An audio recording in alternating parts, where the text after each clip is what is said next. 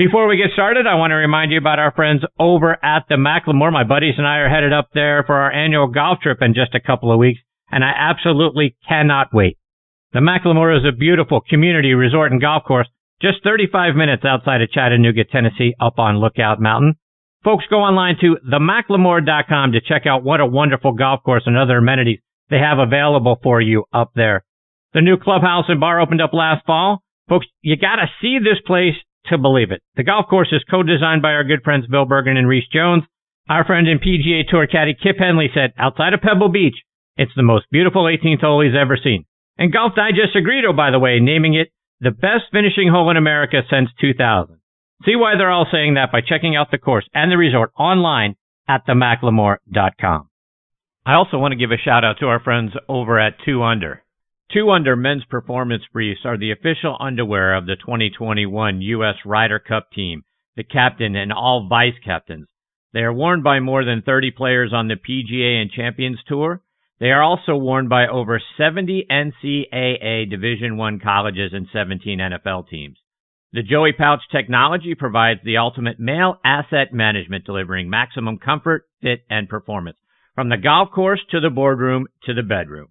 Find these 2 Under performance men's briefs in over 4,000 golf pro shops nationwide, all Shield sports stores, PGA Tour Superstore, Golf Galaxy, and other fine retailers near you. Go online to 2under.com. That's the number 2, UNDR.com. 2 Under performance in your pants. Use code ONTHE20 for a 20% discount at checkouts. Not valid on items already on sale or NCAA licensed briefs.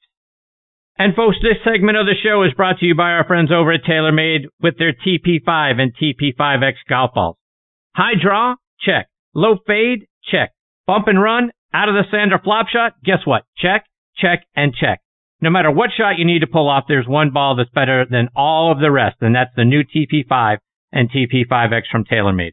With their newly redesigned dimple pattern that decreases drag and increases lift, it's the number one ball in golf no matter the shot. So whether you need to hit it high over the trees, under, or even through them, hit TP5 or TP5X, the one ball designed to handle it all. Check them out online by going to TaylorMadeGolf.com for more information. All right, now back in making his 50th appearance with me tonight here on Next on the Tee is our resident director of instruction, Tom Patri. Tom is now getting settled into his new summer location up at Farmington Country Club in Charlottesville, Virginia. So if you're anywhere near Virginia, West Virginia, Washington, D.C., any of those areas, and you want to get lessons from one of the top instructors in the game who's going to help you win at whatever level you compete at, even if you're like me and all you're competing for is dinner from your buddies, right? At the end of the round, you're playing for the drinks, you're playing for a $20 NASA, or you're playing for them to pay for your dinner that night. Tom Patri is your guy.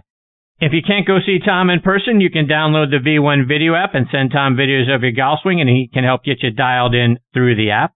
Please check out his website, tompatri.com, and subscribe to his newsletter while you're on there.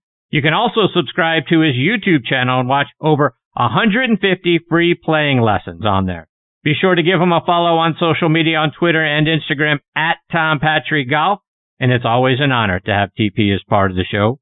Good evening for the 50th time, my friend. I can't believe I've let you be a part of the show that many times, but glad to have you back. How are you, my friend? Chrissy boy! 50 times, TP, tonight. Can you believe it? Right? Unbelievable.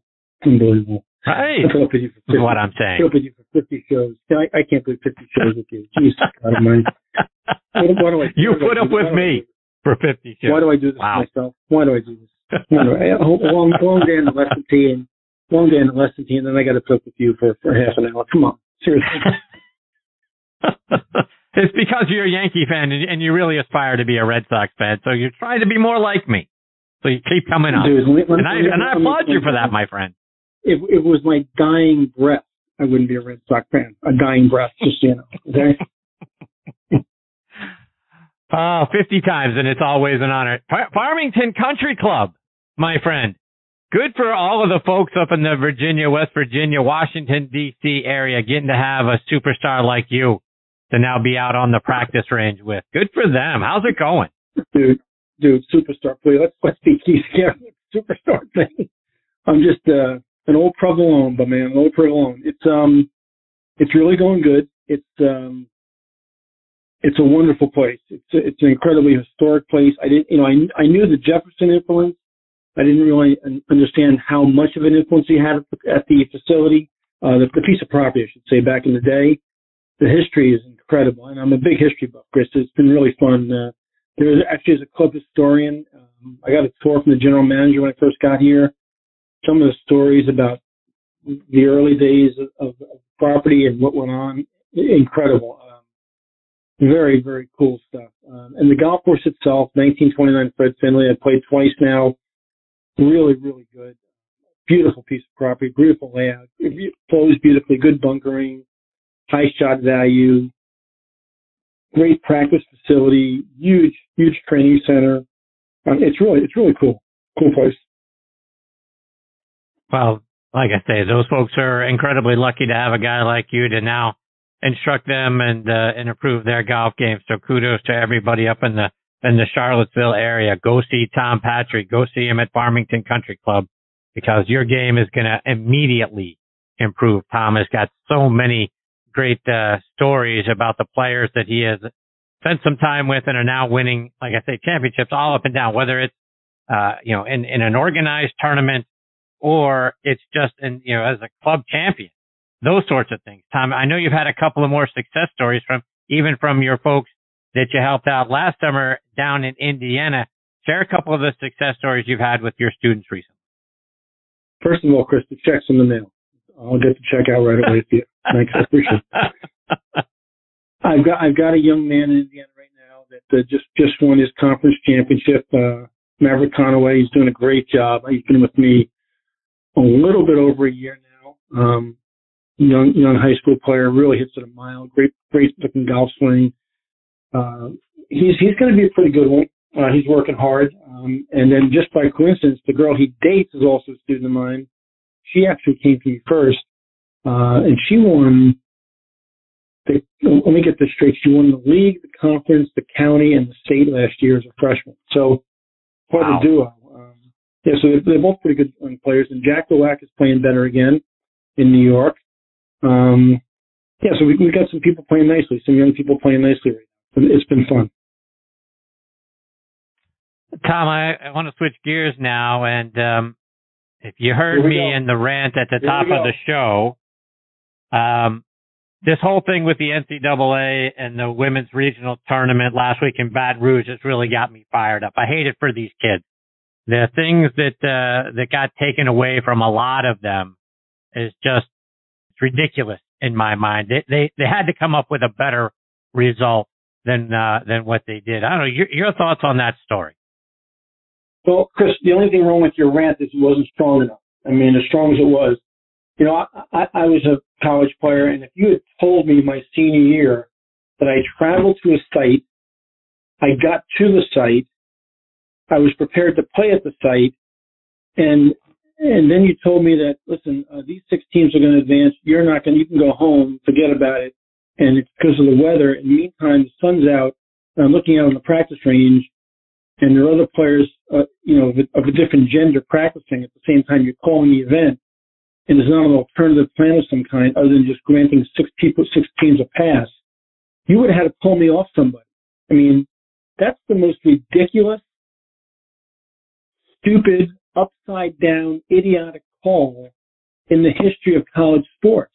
It's those whoever made that decision, whether it was the committee in that region or the NCAA themselves, they should be ashamed of themselves to take the opportunity to compete away from people who have worked their asses off the entire season to get to that regional, and then just pull the rug out from underneath them. Listen, Chris, so you push it back a day, or you gather the coaches and say, listen, there's Alabama's close by, Auburn's close by, Georgia's close by, Mississippi State is close by, and if you go west, Texas A&M is close by.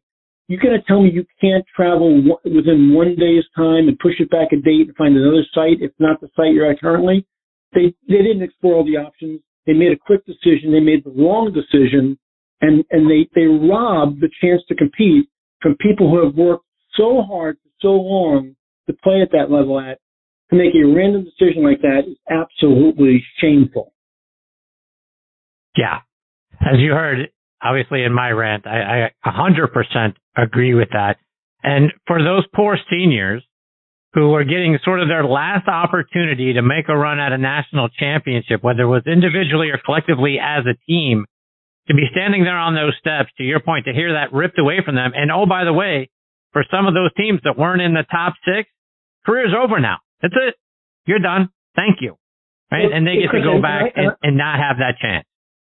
And I agree with you on the seniors, and that's true.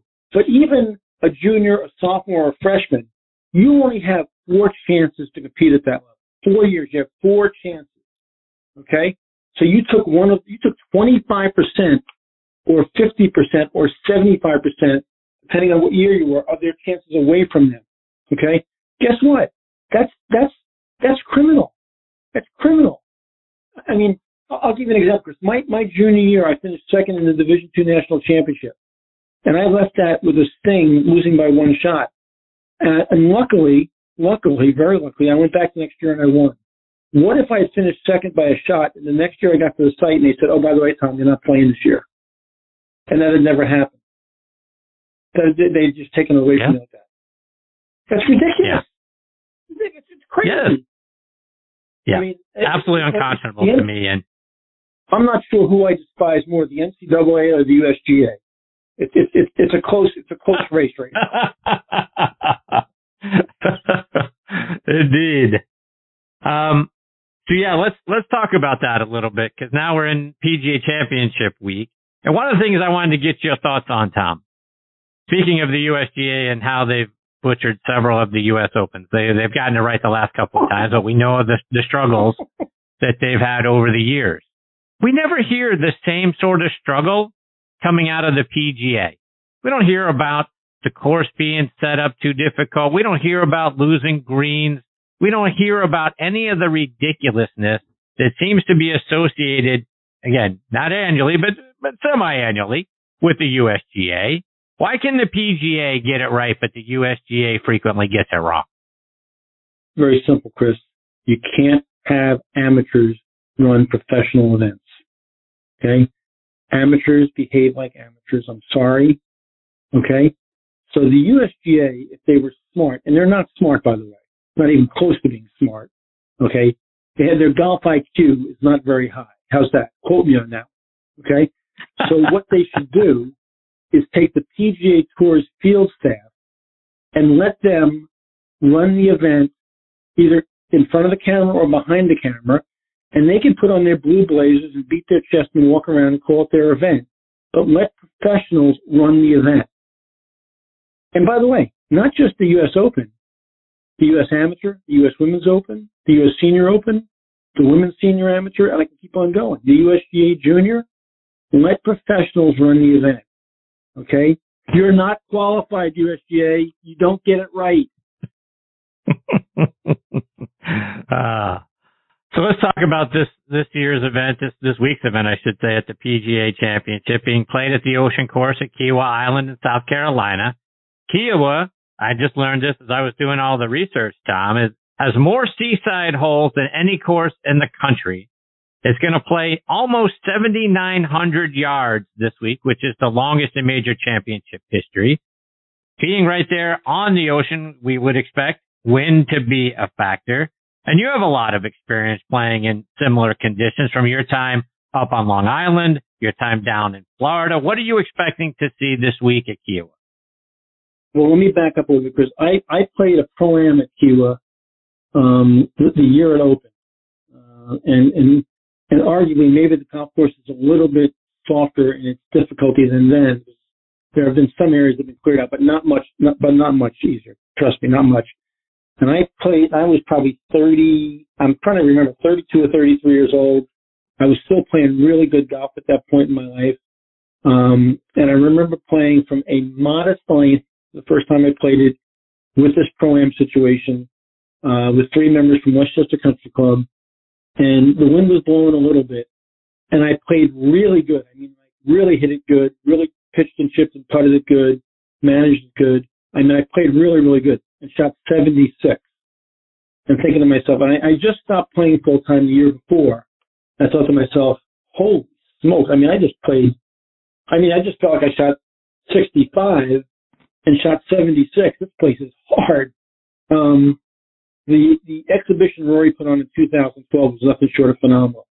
The golf course has clearly been lengthened since then. I hope and pray to God that Kerry Haig has the wherewithal not playing in its full length, although they've said publicly that they do expect it to play at least 7,600 yards.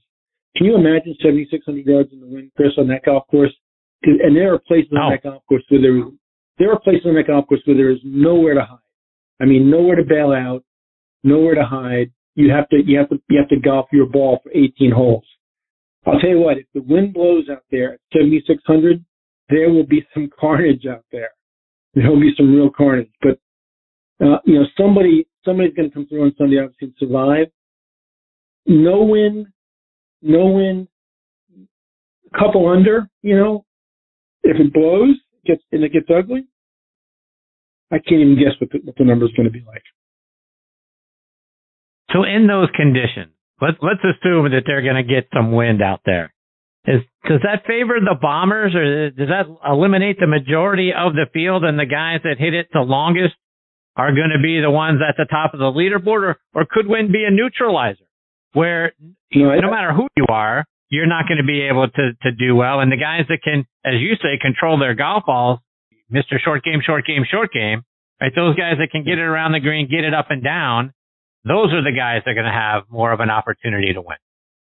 So if it plays that long and it's windy, Chris, there's going to be a lot of greens that are going to be missed. And the up and downs on that golf course and the runoffs on that golf course and the tight lies on that golf course and then the bad areas that are close to greens on the golf course are going to require a lot of creativity.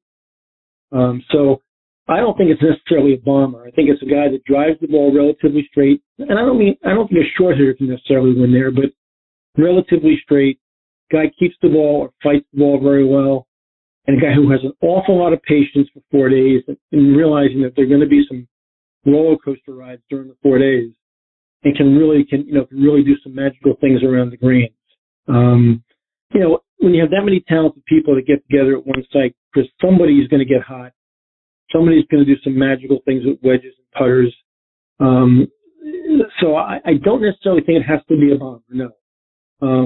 Remember, correct me if I'm wrong, was it at Erin Hills that Brian Harmon finished second to Justin Thomas? Is that right? I don't know. I'd have to look that one up. I'm not sure right off the top. It was either Erin Hills or help me with the other place out west that they played. That I'm blanking. Whistling Straits? It wasn't Whistling Straits, but Brian Harmon finished second on a golf course that was incredibly long. And Brian Harmon hits it about the same distance I hit it, which is not very far.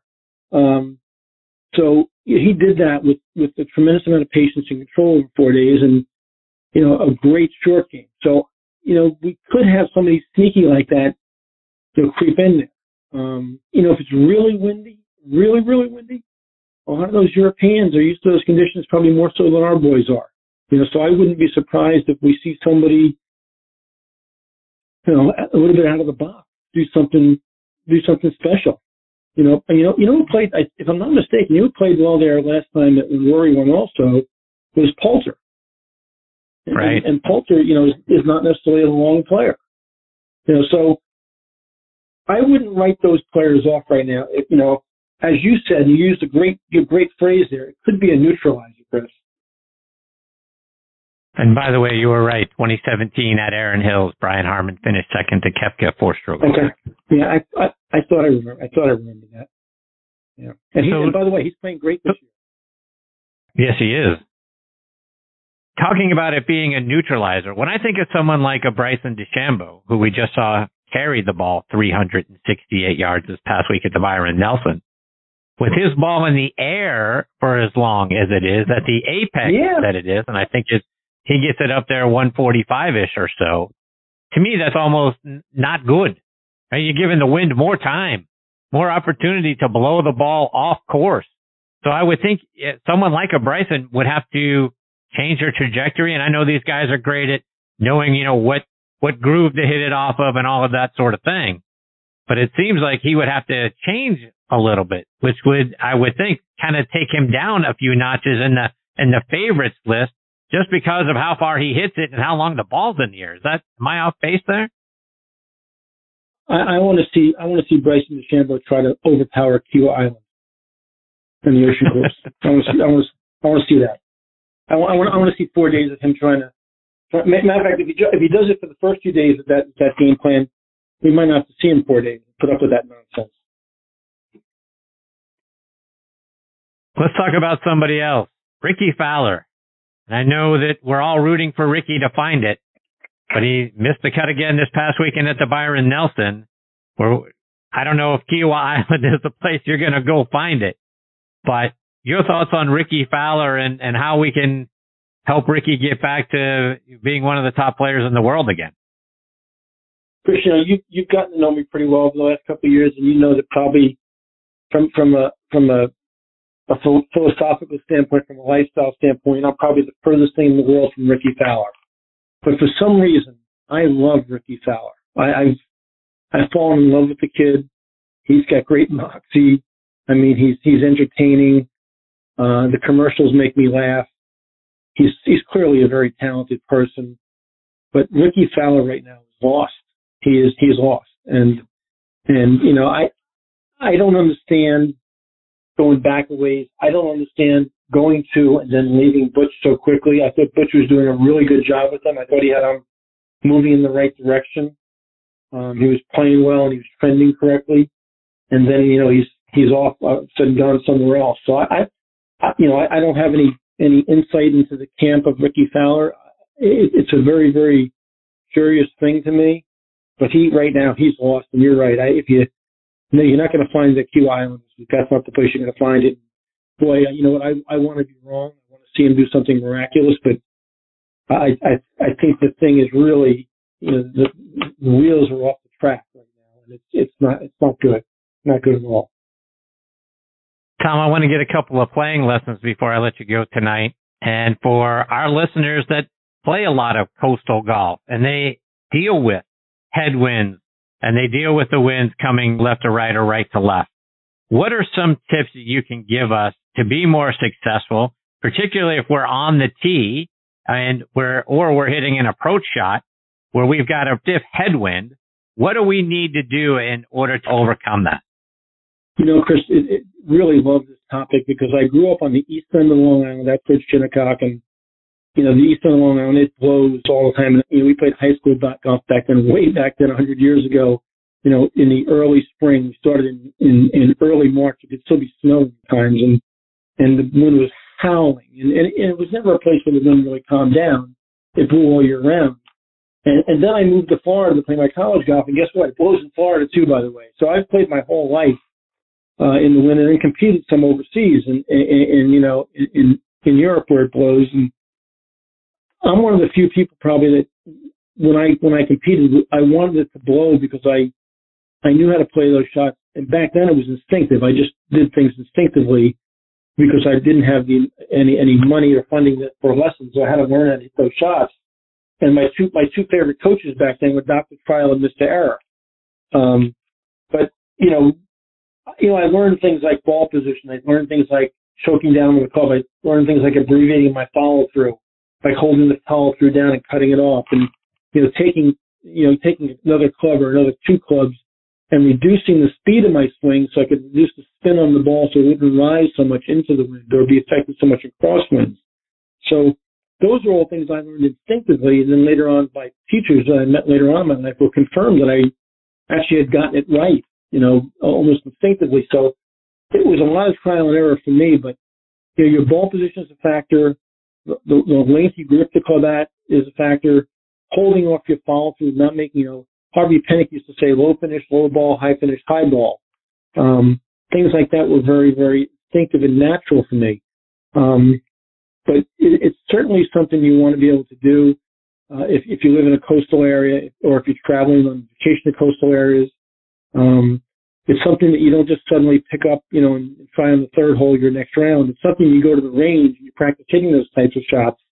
to get used to them. But man, they're so much fun to hit, and the creativity of playing in the wind. You know, my time in the '90s that I got to spend with Seve was eye-opening too, because he took it to a whole nother level as far as some of the things I just described, and it was great to be around him. He validated so many things I believed in and had instinctively done as a young player. But those shots are so much fun to hit. Playing in those conditions are fun. I don't shy away from playing in the wind ever. I think that kind of golf is just terrific.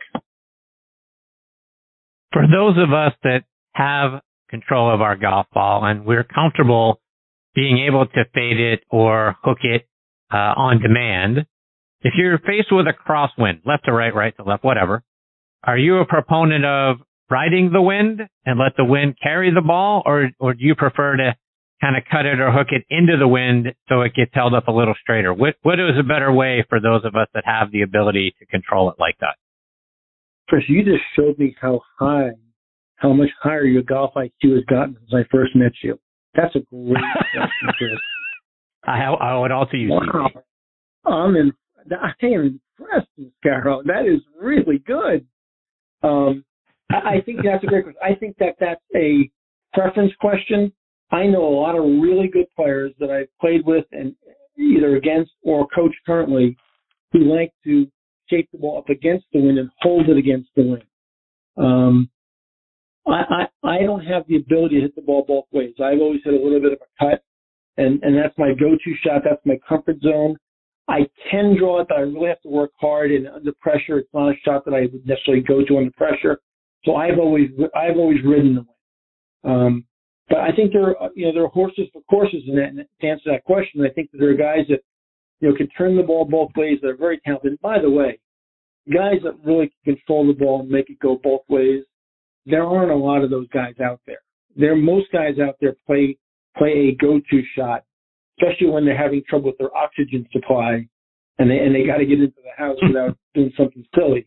So you'll see most guys going to their comfort shot, and they'll try to probably ride the wind if they can. The guys that can go both ways, they're you can probably count them. I mean, guys that can truly go both ways on command, you can probably count them on one hand in real turn pressure. Tom, before I let you go, remind our listeners about your YouTube channel and all the great videos you've uploaded to that channel recently.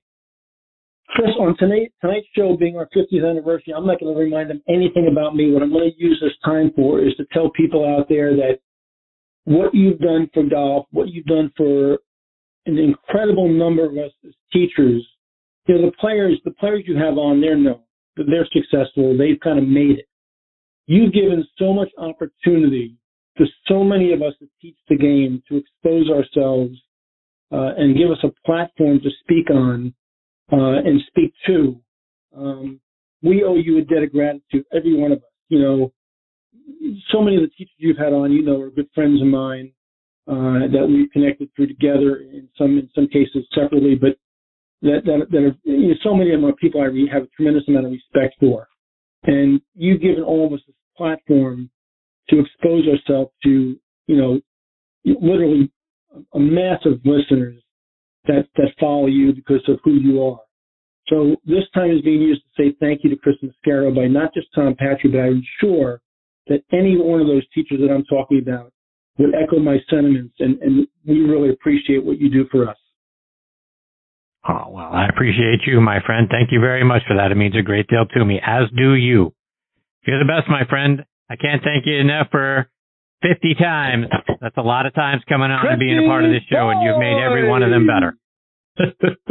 My man. Take care, TP. All the best to you and the family, and certainly now everyone up in Charlottesville at Farmington Country Club. They're lucky to have you. Thanks, Chris. I love you, buddy. Good night. See you, TP. That's a great Tom Patri. TomPatri.com is the website. Patri at Tom Patri Golf on Instagram and Twitter is how to follow him. And Tom Patri's YouTube channel, folks. 150 videos on there for free that you can look at and improve your game. Tom is an absolute gem. I love that guy, and we certainly look forward to he'll be back in a couple of weeks. So looking forward to that.